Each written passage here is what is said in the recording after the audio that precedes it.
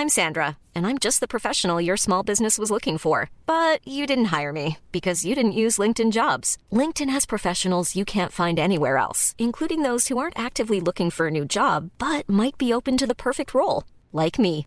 In a given month, over 70% of LinkedIn users don't visit other leading job sites. So if you're not looking on LinkedIn, you'll miss out on great candidates like Sandra. Start hiring professionals like a professional. Post your free job on linkedin.com/people today.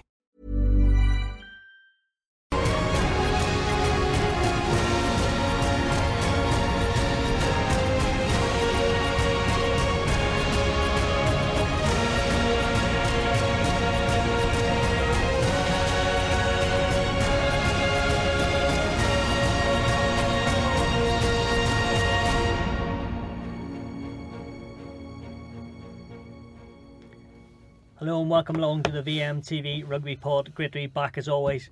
First time for everything. We have Matt Williams and Alan Quillen in studio together. What a day it is for the pod, Alan, eh?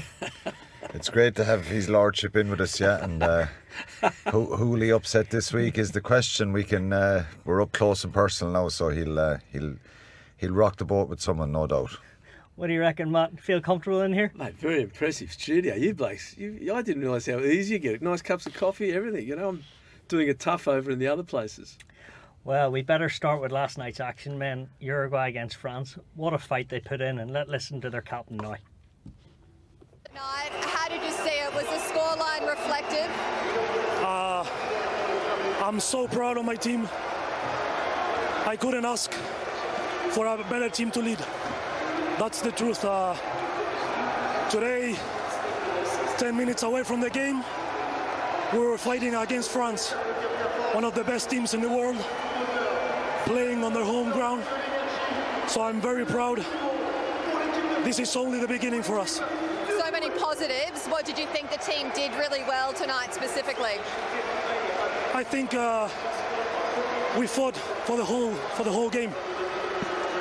That was key for us to keep pushing France and keep battling every aspect of the game. And you've got your beautiful family here. They've been in the crowd, your family tonight. Tell me about that and what it means to have them here. Oh, it's amazing. This is my son. My wife is on the stands, my whole family, most of the families of the team, so I'm really proud of them. They deserve the best. Congratulations on a great performance tonight. Thank you very much. Thank you all the crowd. Andres Villaseca there. Alan, emotional scenes, but they did so well. They actually disallowed tries there, and they really upset France, and massive for tier 2 nations to show what they're all about, and professionalism over the last couple of years really showing through there. Yeah, obviously the tier 2 nations are on the back foot, and there's always some results that are kind of alarming and worrying. Anyone who loves rugby and is involved in rugby in any capacity throughout the world would love to see the tier 2 nations getting stronger. There's a certain amount of support they've got. There's still plenty of issues as regards the support that they need. And Uruguay, for me, were a reminder of what's possible if they get properly funded. The big challenge here is, you can throw a pile of money at them and it helps the resources and it helps the short-term stuff, but it's the structures within those countries. And we saw the Argentinians when they were the Jaguars, is it, or Jaguars they call them? All their players staying at home, and that's kind of gone now. And a lot of the Argentinians are back around Europe again playing. So I'm sure there's many good Uruguayan players there available. A lot of them play in the American League. But it's still a level below what our European players play, or Super Rugby and stuff like that. So there's many challenges for them. But one of my best memories at a World Cup was obviously I had some as a player, but being in Japan in 2019 in Kamaishi, where where they were devastated by the tsunami that happened, and it was wiped out. A lot of the northern coast of Japan was wiped out from that tsunami. The whole town was destroyed. Many people died in that, and they rebuilt it for I think it was 2011 or 12 when it happened, and they rebuilt it a stadium there in the town. And Uruguay played Fiji there, and I was there with Miles Harrison doing the commentary, and we were kind of sent off on this road trip, got the bullet train up there in a couple of days in the middle of nowhere, and we go there to this ground. We end up going to a museum, seeing all the names of the people who died and the history of what happened and the effect of it. And you see this massive big wall that's built to prevent it happening again. And Uruguay that day beat Fiji. It was just incredible. I remember just going, wow, this is just amazing. One of the best sporting events I've ever been at for emotion and joy, and Fiji were probably terrible and really furious in the day, but it was amazing, and it kind of reminded me a little bit of that last night, what they're capable of, and that's the beauty, and we all love to see that. We love to see the underdog do well, and hopefully we can see more of that in the tournament. We probably won't get to the point of a real underdog beating a tier 2 nation, beating a tier 1 nation, but hopefully in the future it can happen. 2027 in Australia, we might see them stronger, and that has to be the goal. There's going to be a global league come into play for tier 1. Some frustration and disappointment from the tier 2 nations that they're going to be left behind, and the gap is even going to get bigger, but it would be lovely to see that. It's still multifaceted and many issues and challenges you have, but just look at the Pacific nations and the ability for them to play in Super Rugby, and that's been massive for them. And we'll probably talk about Japan in a minute, and they're gone out of Super Rugby and there's been a noticeable drop off. So one of the key parts of improving tier 2 nations is playing quality matches. For sure. Giving them that avenue to play quality matches. And then obviously the structures. You can't just invent a professional league in Uruguay and say, well, that's going to solve everything in South America. But I think they need to try and improve all the South American teams, create some sort of a pathway that's obviously financially viable, that guys can give up their jobs and work and train, because obviously the goal is to get more of these guys as full-time professionals. Matt, you were in studio last night, and just a last point on Uruguay. What impressed you most about them, other than the fight and the courageous stuff? Pretty skillful at times as well. They had a lot of sevens players, Stu. So their passing and their linking and their support play was very, very good. I think we forget what even the small amounts of professionalism. So as Alan said, the MLR, the American League, a lot of South American players are playing in that league. There is another minor competition across South America, very, very small, sort of Argentinian second team, a Chilean team, Uruguay, and I think there's a Brazilian team in it. Paraguay, you're right. And they play, but they're not a lot of games. Maybe 6, 7, 8 games. But even just that bit where they might have 3-4 months. So that if you play MLR, for example, you're contracted from December to August, roughly. Or it'll change next year. Their competition is going to go March till September. So it's basically going to be 1st of January to September. So even that period of time, over a few years, your skills come up because you're dealing with it every day. Your S&C comes up, your strength and conditioning, all that sort of stuff. So they had that. They matched France, which I thought they'd get blown apart. Now, they didn't match them everywhere. The scrum was a problem. But their attacking play, to give you a great example, they had a theory on the French defence, which was they put a blocker through. So the 10 gets the ball, outside centre runs close to him, and he goes behind to the 12. Okay, it doesn't hit him on the 12. First time they ran it, the 13 that's running close to him hit Vincent, the French defender, and that's why the try was disallowed. But it worked because they scored the try. If you hadn't hit him, the try would have worked. They then go down the other and further later, and they had the sense to play the same play, but this time the 13 didn't hit him and they score. So they had a real tactic. The wide kick across the first try. Beautiful kick too, landed on a 10-cent piece because there wasn't a lot of space there behind Jaminet, and they landed it and they scored. So they had really good tactics and they implemented them. Now, it's certain aspects of the game, as Alan rightly said, they were behind. But, the other thing that really impressed me, we're here, we're talking about it every week, we watch the big guys play every week. That was the biggest day in their lives, a lot of those players. And they rose. And I said on TV last night, we know there's a test match. What's it a test of? Yeah, it's a test of skill, test of courage, test of organisation, test of a lot of things. But ultimately, it's the individual testing themselves. You get a chance to walk on the big stage and prove to yourself, I can do this. And that I agree with Alan. It was really inspirational. They they can look at themselves in the mirror and say, I was good enough. And that's a bit, and you can hear it in their captain's voice, who I thought was the best Uruguayan player on the field. He had a fantastic game. But the pool stage, as I always say, Stewie, it's a festival. It's what we get to see. We get to see who's seen Uruguay play in the last 4 years. Not me. I haven't seen a second of them. Didn't know any of those players. Read a bit about them. But we get this festival where all of a sudden we get to see these guys. Now, a lot of those guys will get offered contracts in Europe. Maybe some of them played Pro D2, the French second division before. This is their chance to showcase themselves. There's a lot of good athletes playing rugby around the world that we don't get to see. And Alan's dead right. They need competition. Imagine if Uruguay got to play 10 tests every year, like our guys do out of World Cup year.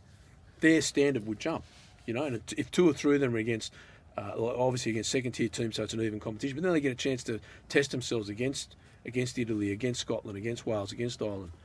The standard would jump up. So Alan's really right. We need the resources into these teams in the form of competitions. As you were speaking there, the shots of the players and the fans and the flags. It's great. Unbelievable. Tears all over their eyes. Yeah, the one bloke coming up with his parents, you could see his shoulders. I think it's a prop, one of the big props. And you could see his shoulders going up and down because he's howling like a kid, There's his dad and mum who probably took him to the games and when he was a kid and got him into the sport. And here he is in this stadium in front of 60,000 people and they got their heads held high. They didn't get walloped, It's a sports story. It's a great sports story. It certainly is. Alan, bringing it back to closer to home tomorrow night, Ireland against Tonga. We've seen the Ireland team. It'll come up on the screen here shortly. He's gone pretty much full strength there. A couple, without maybe Gibson Park and Dan Shane. But look at that team, Alan. What do you make of it? Would you have gone so strong? But it's a real statement of intent.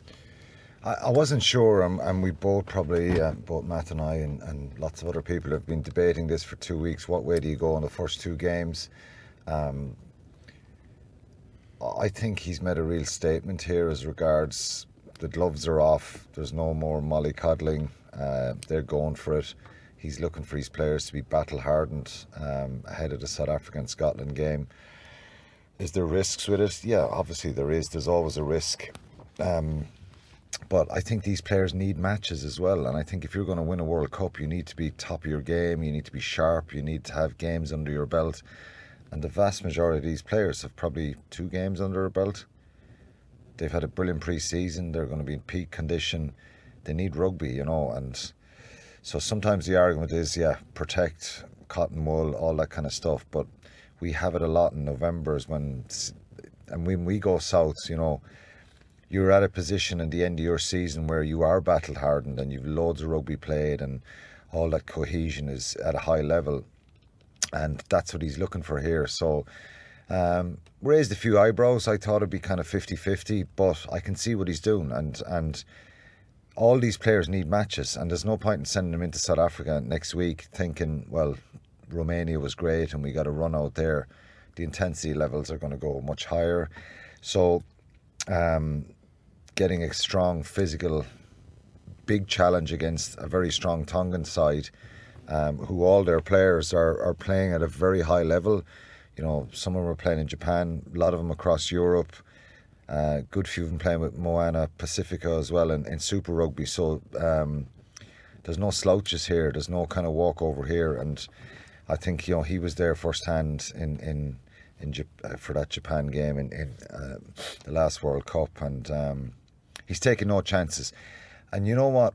He's earned the right to kind of be backed for his decisions, and he just gives you the opinion that Andy Farrell, that look, he doesn't kind of overanalyze the kind of possible negative outcomes. He's looking for positive outcomes, and he's a very positive guy if you meet him. And of course, some coaches would have done things differently here and probably picked a different side. But he wants momentum, and he's given the Tonga the respect that they deserve, because this is a very, very dangerous game. In 2011, they beat France at the World Cup. They went really close in 2019. So that capability is in this Tongan side. And the unthinkable, you pick a half a side, and there's a sizable difference between the starting 15 for Ireland and the next group in line. And that's not being disrespectful. The starting 15, we've 6-7 world-class players in there, and a number of others who you could argue, if there's a British and Irish Lions team picked now, or even before the World Cup, there'd be 8-10 of these guys easily in the squad, and probably 7 or 8 of them with a real legitimate argument to start. Doesn't count for anything when you kind of if you don't perform at the World Cup, and that's the challenge for them. So I have no issue with that. If I was a player, I'd be chomping at the bit to go again. It's not like 2007 where Eddie, after the first game against Namibia, we won 34-17. The plan was to try and have everyone played, the 30 players' involvement in the first 2 games. Namibia was poor. There was something missing, a bit of spark. And then Georgia, right, they go again then with the same team, the perceived strongest team, and Georgia nearly beat us. So his back is against the wall then. What do you do for France the week after? You've got to kind of... all these guys have got to play again, and then similar stuff happened against Argentina. We're out of the group. There's always a risk of... like, there'll be Jack Conan, Dan Sheehan, Stuart McCluskey and Jimmy O'Brien are the 4 players who have not had an involvement yet. I think with Sheehan, Conan and Jimmy O'Brien, those 3, you could slot them straight in against South Africa. They're at that level. Stuart McCluskey, with respect to him, is not a guaranteed starter with Aki, Ringrose and Henshaw. So you'd love to be in a situation, I don't know what you think, Matt, after 2 rounds of World Cup and have all your players got game time. This confidence thing, and everyone feels part of it.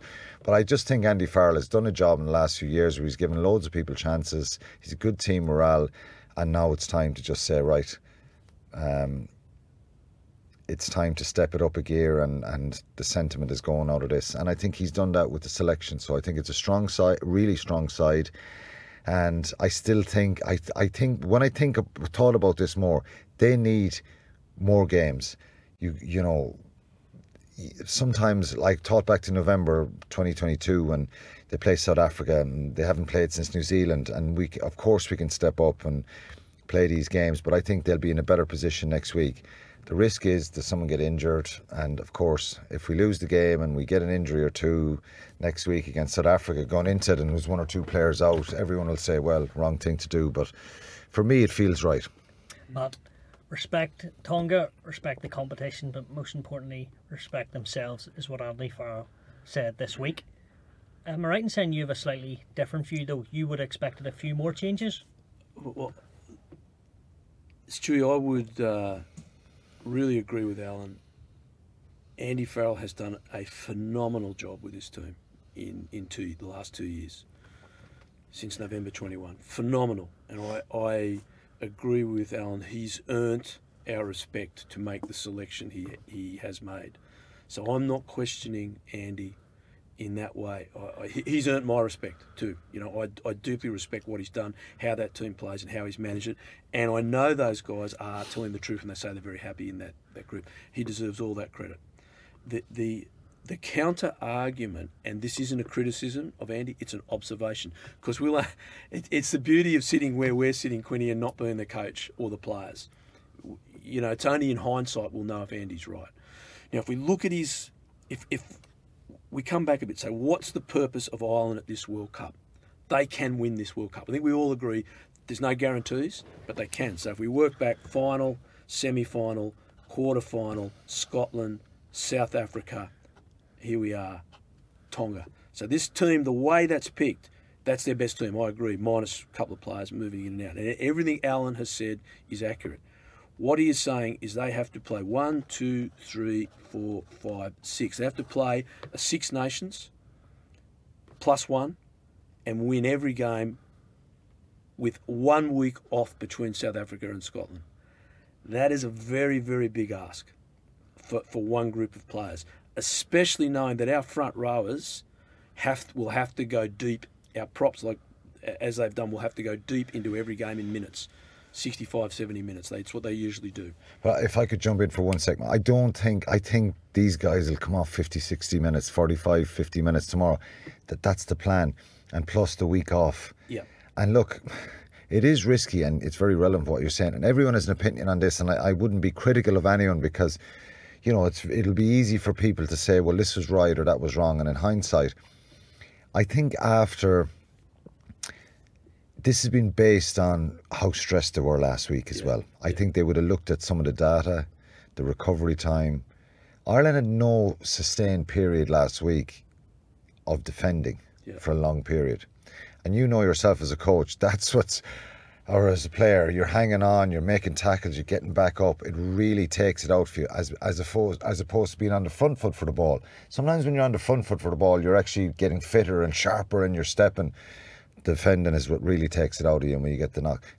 So I think it's probably based on a little bit of the data last week. For sure, Quinny. And probably asking players, how did you feel? Yeah. And, but I do, your point is relevant. Yeah. The thing here is, I just think he's actually saying, Matt, I'm not looking at a semi-final or a final, or even a quarter-final. I'm looking at topping this group and then seeing where we're at. And Alan, I'm not disagreeing with anything you're saying, mate. I'm not trying to just be... We could be giving out. Wouldn't it be a great complaint if we were giving out that Ireland were beaten and got to a final and, oh God, look, they were unlucky, they were a bit tired, and then... Yeah, that's my point. I'd rather be doing that. So if you work backwards against Romania, true. Maybe that was the error. Well, should he have played his second team against Romania? Possibly. And then you bring this group in now.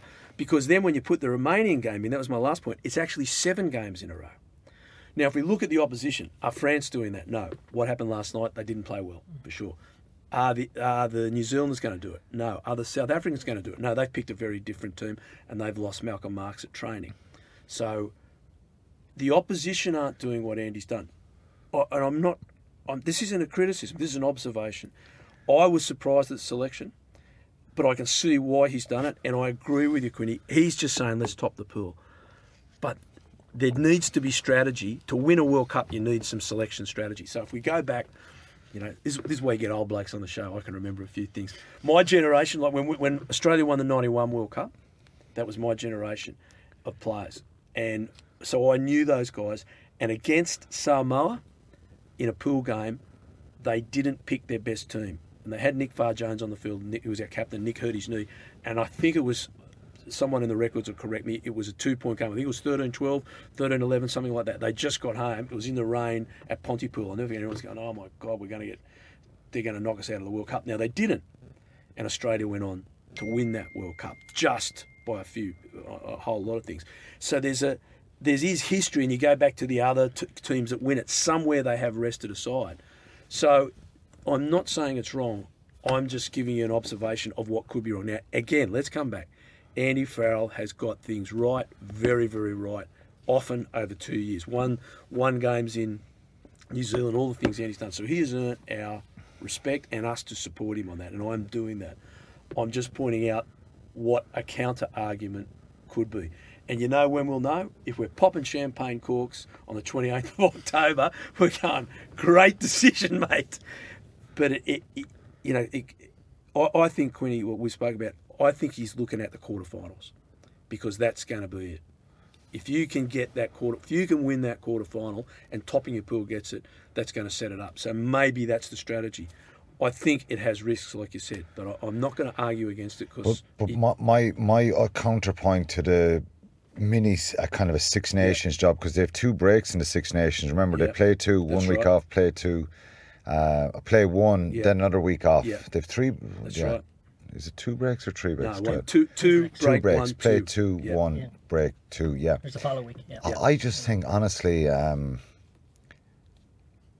if they're going for 7 weeks, they can take the rest of their lives off. Yeah, I know. Do you know what I mean? And I know. And like, sometimes I know we're talking about player welfare and all that, and yeah, again, I'm very open to being challenged on this.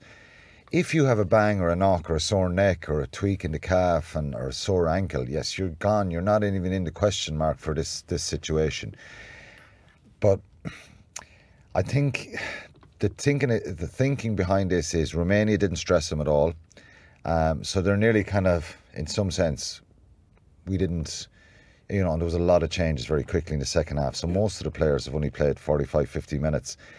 And plus, it's all about this getting to a point where they're so comfortable and they're back at that level where they're just so cohesive, their movement, their shape, the fatigue has been shaken out, and that they're getting into shape quicker. Because the way Ireland if they're going to be successful this World Cup, is that structure, that attack, that shape, that front runner being an option, that back runner being an option, that lateral pass being an option every time.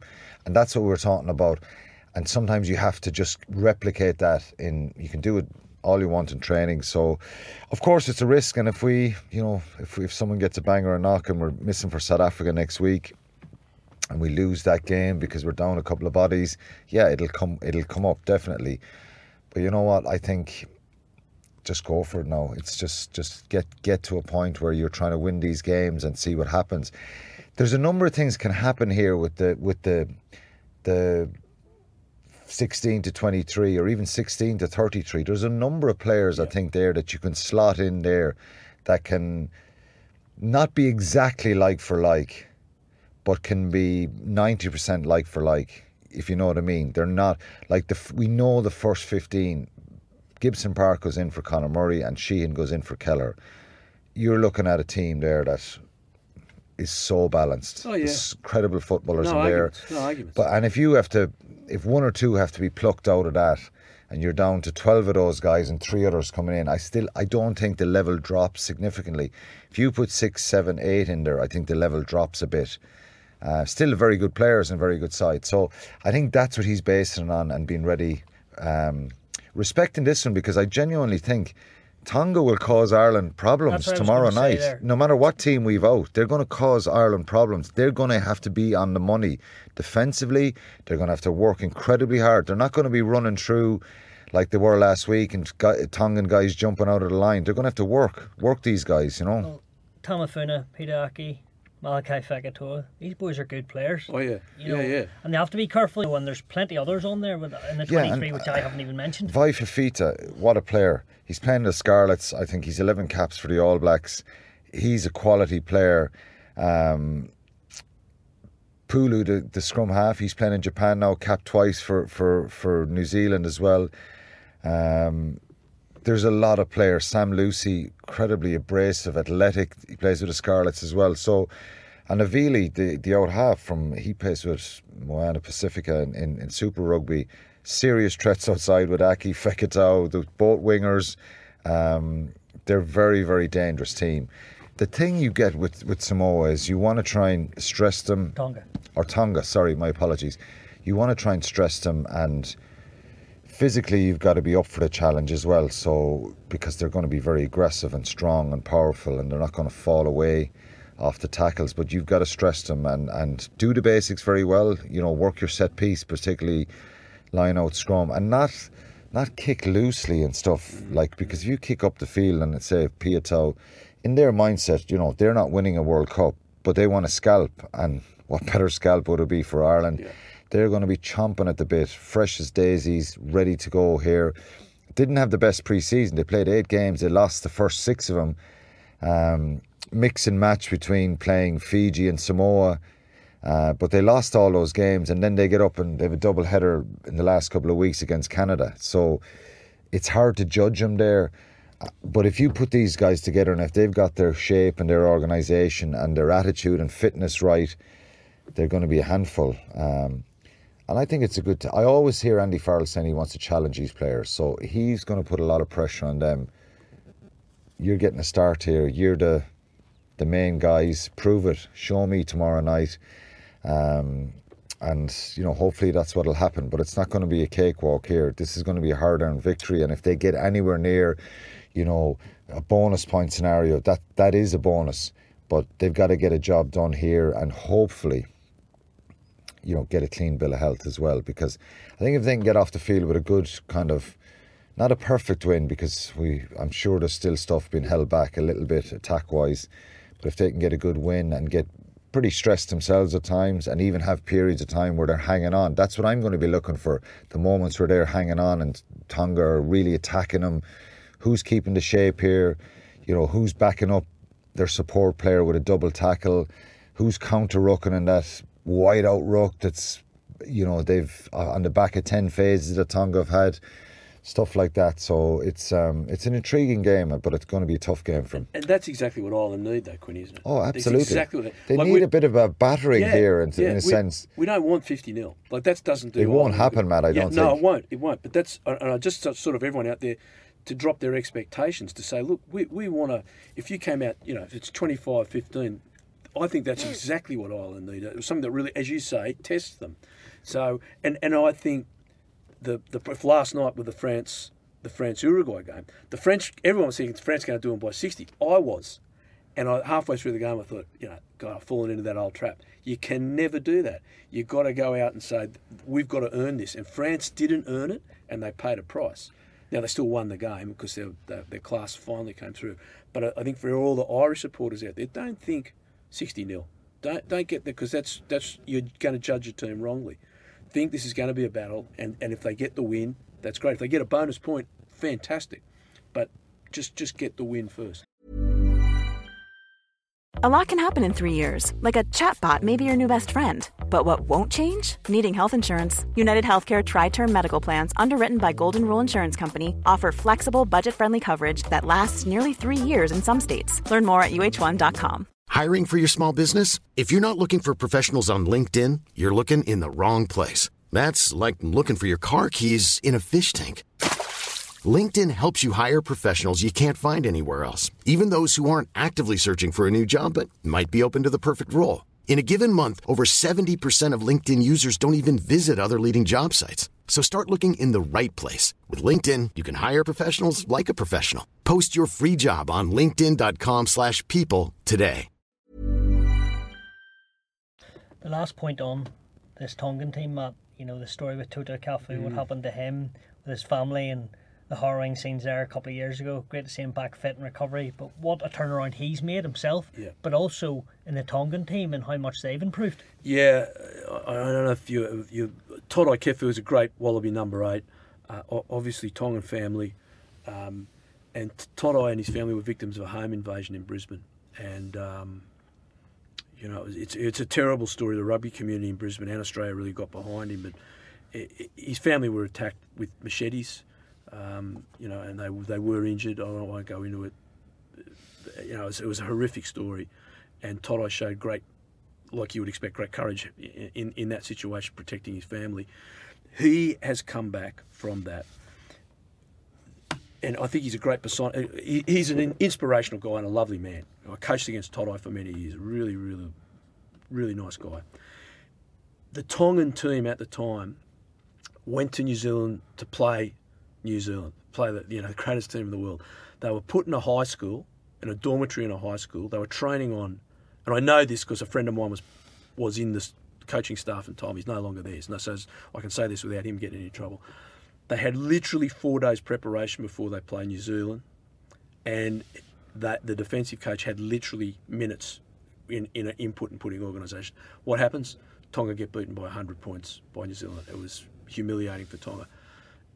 That's why they have come back here. If we give the World Rugby some credit, like Alan said, Alan listed off the names of the guys who had played, Tongan ancestry or Tongan-born players who had played a couple of games for the Wallabies or the New Zealanders. And this decision to say, well, if you haven't played for that country for 3 years, you can go back to the country that you're from the diaspora or you're born in, or your parents or grandparents, I think is a fabulous decision. Not just for those individual players, but for those countries to get their players back. Because quite often, and to the great disgrace of the Tier 1 teams, they'll give a cap to some of these guys to wipe them out. I know England used to do it to people in the Irish diaspora in the old days when Quinny and I were involved with Ireland A. There's a couple of guys we'd know very well that were playing at London Irish grandparents, and they played one cap for England A, to wipe them out from selection from Ireland. That's how cynical it is at certain levels. Now these guys are all coming back, and Tonga, as Alan said, their results were really poor at the beginning, but after spending some time together, they've got the support of World Rugby at the World Cup, where they've got more time together. Their performances have lifted, and I think they'll be a very inspired team. I think Ireland will win, but I think they will go out and play with great inspiration for their jersey and their nation. I think it's another really good story. another really good story of how people overcome adversity, and Todai himself overcoming, a horrific story, to be quite honest with you. I'll never forget at the time I got a phone call, and you just couldn't believe what you were hearing. It was like something from a movie, and the fact that he's done what he's done, I think is an inspiration to his team. He certainly is. Wrapping up the Ireland chat, obvious to say, a good day for Ireland. Bonus point win. Their attacks clicking and no injuries. Yeah, I think so, but I'd like to see him being put under a bit of pressure as well, because you can get a bit of a false dawn when you're on the front foot a lot. It's going to be much different next week against South Africa. They're going to be tested a lot. I believe they'll be tested a fair bit tomorrow, because these guys are very powerful and strong. Aki, Fekito, if they get enough of ball in the centres, they're going to, step you, run out over you, try, strong back row as well, very physical. So, I'd like to see Ireland being stressed a little bit and see how they cope with that. Obviously, you want to keep your discipline right, and that's a sign of calmness under pressure. And I think this side of their penalty count has been very low for a long time, and I think the stats will show that if your discipline is good in matches, and it helps you usually on the right side of it, or very close to the right side of results in tight games. So that's really important. I think the word cohesion is used a lot, and I think, I go back to me as a player, the more games you play, the better it gets. The more zip and spark you get, that more battle hardened you get. So they need that. I think our two props, our two players that we will need them so much against South Africa next week, in Porter and Furlong. They're up at that bracket. I think Furlong has been top of his game for a long, long time, and we probably haven't had to see him being the standout player in matches, because there's so many individuals and so many more ball carriers in the group. You usually see Josh van der Fleer, Caelan Doris getting player of the game, player of the matches. But I think they need games, and Ronan Kelleher obviously need games. He's very little played. Would I have an issue with Ronan Kelleher starting next week? No, not in the slightest. He's a wonderful player. And in fact, a year and a half ago, he was ahead of Dan Sheehan, and he was your number one. That's right. Gatland rated him so highly to bring him in at Lions Tour as well. I know he brought him as cover. For me, he should have been in there, and possibly putting on the boots for those test matches. So he's a brilliant player. I just hope he gets a run of games. I think he's very similar to the Malcolm Marks type profile of that unbelievably powerful upper body strength. Great man for turnovers, breakdown. So he's really important. So, I think look, you just never know, Stuart. Sometimes I think, God, we need this, we need that. You need to win the game. You need to dust yourself down. The level, the build-up, it's just going to be so different next week. You can't lose your focus on that. And so it's never a bad thing. Like, people sometimes, I even thought the Samoa game was the best thing that group of players at the time needed. Horrendous conditions, so you cannot play your nice brand of attacking rugby.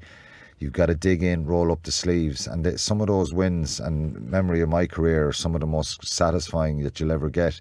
They were challenged. Things going wrong in a game, how can you problem solve that? The line-out went pear-shaped at times. So, ideally you'd love a nice performance, but next week is just going to be... It's going to be a brilliant thing. It's going to be a great week. South Africa, for me, are the team to beat. I've said that a few times at the World Cup. It'd be lovely if we were playing South Africa for a second time in the latter parts of this tournament. That'd be a great situation to be in. So you want to top the group. With France beating New Zealand last Friday, that scenario of who would we prefer? You just win your matches as best you can. And if you don't beat South Africa, then Scotland goes up another level. That you win that and you just get yourself into a quarter-final and be ready on the day. So tomorrow is a tester, no doubt. This is a strong Tongan side. I think they'll get loose. They'll lose their shape and their focus. Ireland have to stay at it and be patient in this game and do the simple things well. Get their set piece right. Scrum line-out needs to improve, I think, and be at a top quality level for next week. So fingers crossed that they get that. Yeah, fingers certainly are crossed. Matt, if we move to this weekend, a few other games obviously going on. Pick out Australia-Fiji. Probably the biggest one outside of the Ireland connection there, just of what could happen. Australia, obviously, that good win against Georgia, which they needed and did it well. Donaldson playing good game at 15, which is great to see for him, but the injuries there, it looks like Skelton, we're hearing, maybe struggling, but Tupu as well, so they're big forwards. We don't know the actual end game with Skelton. He may well be fit and good to go, but just touching that and how big a blow those two would be, or certainly Tupu anyway. The front row resources are really, really stretched, because Alan Alatoa, Michael's brother who plays at Leinster, did his Achilles in the last game, the last before they left for the World Cup, so he's out. And Australian front row resources are very meagre. The Australian bench, I don't know much about those players. I looked at them and I saw them initially selected. I thought, wow, I've got to go back and look at these playing for the Western Force and down in Melbourne. You look at them and go, don't know a lot about them. And when they've come on, they've struggled. A couple of them came on against New Zealand in the third, the second Bledisloe there down in Dunedin, and they were on the ropes. So that is a problem. Now, against Fiji, it's probably less of a problem because they're not renowned for their scrummaging. Now, they scrummage very well against Wales. Their set play obviously is very good. They did well against England. So they're no longer a weak set play team like the Fijians, and the Pacific Islanders tend to be, because they tend to play a more running game and don't focus on those set plays as much in their upbringing as kids. That's changing. They're all kicking more, aren't they, Matt? No. They are, mate. And that's to me, that's an indicator of certain coaches involved with the teams and seeing, okay, we can throw the ball all around all we want here, but we have to kick, we have to be patient. So, and I was surprised to see that, but I can see where it's coming from, that they realise territorially it's important for them as well, isn't it? Absolutely, Alan. And I think where Fiji were let down last week was their line-out. Yeah. And they're dropping the ball and turning it over, like their ability to do special things and run and pass. That's a given, Yeah, but I think it's amazing. If you just love to grab them and say, well, if we can fix these couple of pieces here, which are very fixable for rugby teams, really switch in when you're going into that line-out, switch on and make sure you're accurate and the call is in the right area, and win it at the front if you have to. Win it at two, just win it. And that's what cost them against Wales. They lost crucial line-outs. Credit to Wales, that's the pressure you get at the top level. Yeah. But I think that's stuff that they need to get right against Australia. Which really surprised, and you're exactly right, Alan. It's really surprising because Simon Rowlui, who is their coach, so Vern Cotter was their coach and left, and Simon has come in. Now, Simon's parents were Fijian. He was brought up in Sydney, played New South Wales 20s when I was involved with them many years ago. Simon spent a lot of time in France and was assistant coach of the Wallabies, in charge of lineouts. And I was watching it. And I played against him. He played for Newport. Someone lovely, a lovely guy. Great fella, monster. Big, monster of a human being, great fella. And I was thinking the same thing. I go, wow, Simon, you're going to be very angry with those boys because they were mucking it up. You looked at the stats of that Welsh game, and I actually, and this is not a bold statement, it's a factual statement. I have never seen stats so one-sided towards Fiji. Like the tackle count was like 270. I haven't got them in front of me. 270 like 85 or something. 19 penalties to 6. 19 penalties. Wales gave away 19. Like it's just, you're going, this is mad. Yeah, they should have more yellow cards. Matthew Carley's performance, who I like as a referee, and I was quite surprised. He's usually, if that's in the Premiership or an international back here, he's bang, card, out, gone. 100%. 3-4 penalties in that attacking zone, and he bottled it and got it wrong. And I think they've well right to feel aggrieved by that, and that's the general consensus. That's not picking up there. Do you actually think he bottled it? Because that's a big I just think he got it wrong. I think not bottled it, because I genuinely like Matthew Carley as a referee. I think he's better than that. I just think he's a good referee. He got confused, or he just didn't realise the circumstances, or got a brain freeze or whatever, and just continuously penalising the opposition. And the card should have been out. Yeah. Fiji got a yellow card for, again, you think we'll probably need to see another few penalties for yellow, but he was ruthless, gave that one. Wales, if they reduce numbers there, they're in trouble. It's major trouble, and I think they knew what they were doing. And look, I knew what I was doing sometimes when I was in that heat of the battle. All the time. And you know what? Still does. It's not as if they're going to give away a penalty saying, well, the referee's not going to give me a yellow card here. But you're you're kind of hopeful that you can get away with it. He got it wrong last week. Everybody knows that. Fiji were outstanding at times, but credit to Wales when the game is, what is it, 34-14, is it? Or 32-14? I can't remember.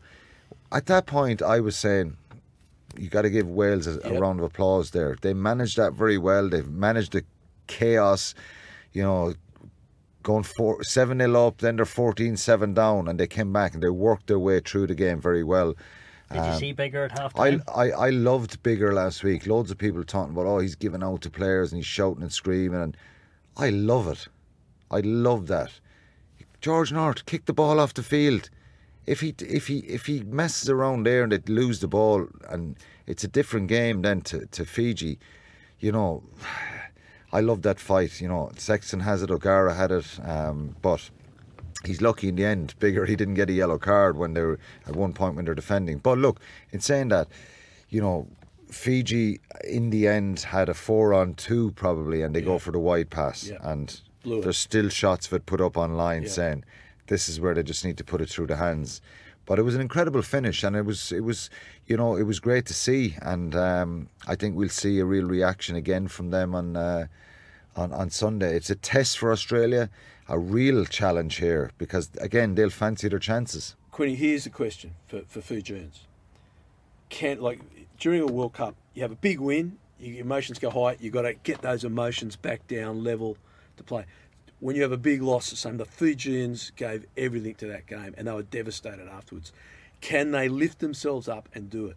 Because the Australians had their first win under Eddie Jones and played well. You've got to give them credit. They played well. Now, it's against Georgia, so let's keep it in perspective.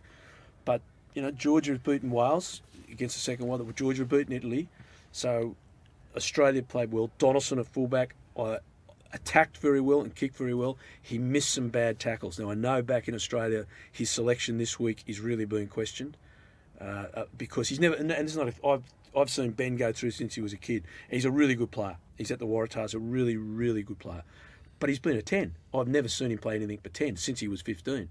So it's understandable that you're throwing in an international fullback, you get your positional play out because you've never played there. But that is going to be a big question mark there. The Karevi at inside centre has really made a big difference to this side. The centres in the championship were just horrid. You didn't even know they were on the field. The pack is going AFK. Big kid, Nick Frost. Keep an eye on him. Really great athlete. A young man I had a lot to do with back in Australia. Really pleased to see Nick He's there. taking the credit for Nick Frost. I'll take everyone I can see. No, I'm not taking he any bigged credit. him up and then he goes, I had a lot to do with him. Yeah. Well, I coached him. What do you want me to say? That's how I know him. I coached Quinny. I taught him everything he knows. You did. Everything he knows. But to finish on the Wallabies, they are a completely different path to what we're saying. They've got to do 7 in a row. Look at this horrific path. Wallabies don't. Wallabies they beat Fiji, beat Wales. And that's not hard. That's a lot easier than the other side of the pool. They have got a great path to a semi. They have got a great path to a semi. That is half the battle that the other side of the pool has. Half the battle. We're not talking about this again because I want to get your opinion on England, Matt.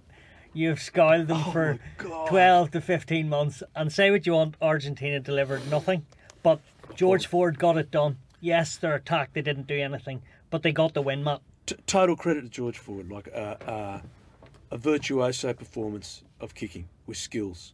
He kicked the first one.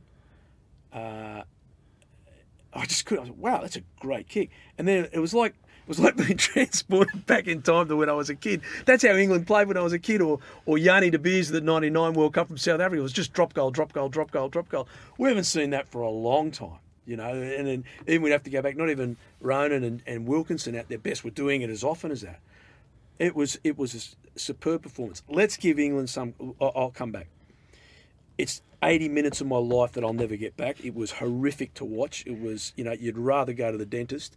It was awful. But England, sometimes when you're at the bottom, champions get up when they can't. When you're at the bottom, you've got to find a way. And to give England their credit, they found a way. They had a tough red card, and they were a man down, and everyone, except those 14 guys on the field and the bench, thought they were gone. And to their credit, they found a way. Now, it wasn't pretty. Now, how unpretty? just haven't got my stat in front of me. It was 46 possessions, hit forward. He kicked 43, 96% he kicked. So, Lloyd, Lucan and Elvis were in the centres. Who cares? He didn't even look at him. And you've got to say that I thought Argentina would be much better, and they were really poor. Argentina cracked under pressure. They got frustrated, and they gave away dumb penalties, gave away a yellow card of their own, and really didn't fire a shot. And I was really surprised at that. It was an awful game, but, to give England their credit on what they did, they found a way. And sometimes, Quinny, teams, you've got to take that first step up. So that was, we were joking. We said, England can't get any worse. And we were right. They found a way to step forward, and they did. And where they build on that from now on, that'll be interesting. They've got Japan. They certainly look on paper.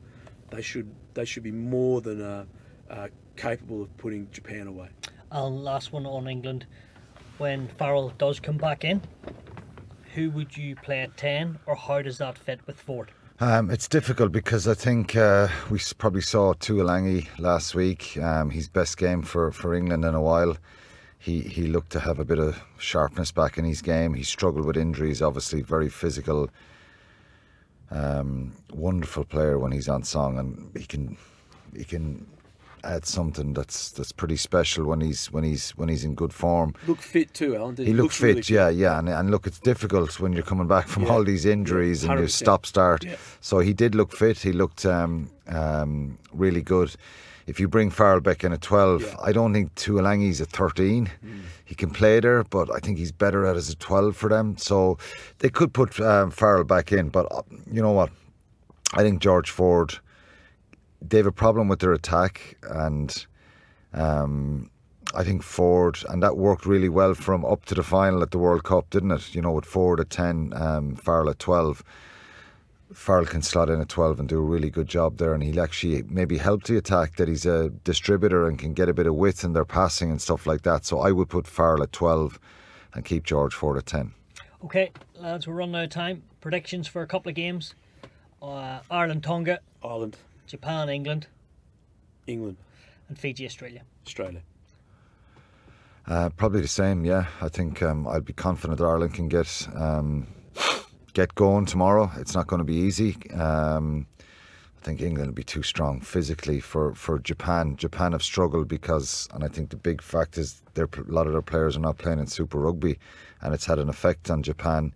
And I suspect Australia, analysing the game last week, will have a strategy that it's going to be pretty tight, this one. And Skelton being, if he's not involved for him, is obviously an issue. But it's a tough one to call, that one. But I think, on the balance of probabilities, it'll probably be Australia. Well, we shall see. Well, it's been the best pod, of course, because you're both in. Hopefully have it next week as well. But thanks for listening, everyone. Don't forget to join us tomorrow afternoon as Chile go head-to-head with Samoa, and also Wales take on Portugal.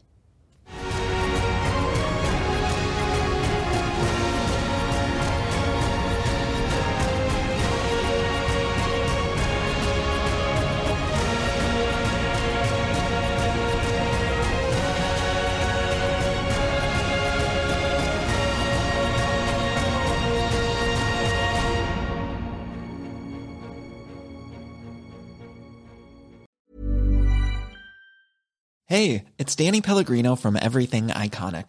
Ready to upgrade your style game without blowing your budget? Check out Quince. They've got all the good stuff, shirts and polos, activewear, and fine leather goods, all at 50 to 80% less than other high-end brands. And the best part? They're all about safe, ethical, and responsible manufacturing. Get that luxury vibe without the luxury price tag. Hit up quince.com/upgrade for free shipping and 365-day returns on your next order. That's quince.com/upgrade.